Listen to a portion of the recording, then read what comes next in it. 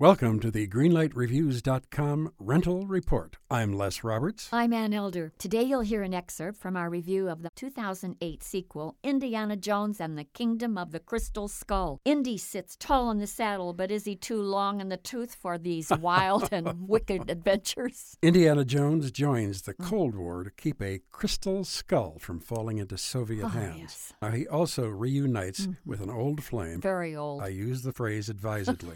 This film is an example of going to the well once too often. And here's what we said about that movie.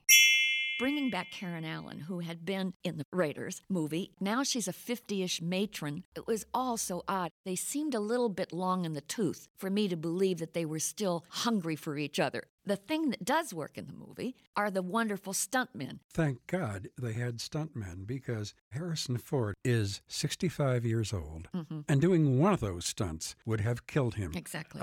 They earned their keep on this picture. The few moments in the film where they're not doing stunts, he is explaining in very, very scientific terms what goes on. And, that put me to sleep when I was in college. Right.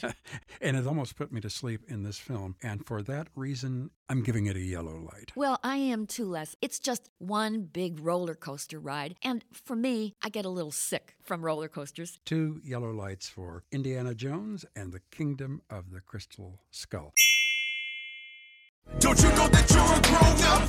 I'm a grown-up. Me too. Yep, me too. But these days being a grown-up can really suck. Luckily, we're grown-ups who grew up in the coolest generation. We had video arcades. And also some of the best TV and movies ever made. We lived the origin of awesome consumer electronics. The list goes on and on. Yep, Generation X. Exactly. And we're Gen X grown-up. Every week, the Gen X Grown Up podcast explores media, tech, toys, games, and more from both yesterday and today. Through the eyes of Generation Xers who absolutely love that stuff. You can find us on iTunes or wherever you get your podcasts. Or find us on our website, genxgrownup.com. Life sucks as a grown-up. All right, you think that was good enough? I hope so, man. I'm tired. Who listens to a promo on a podcast and then goes and listens to a different podcast? Right.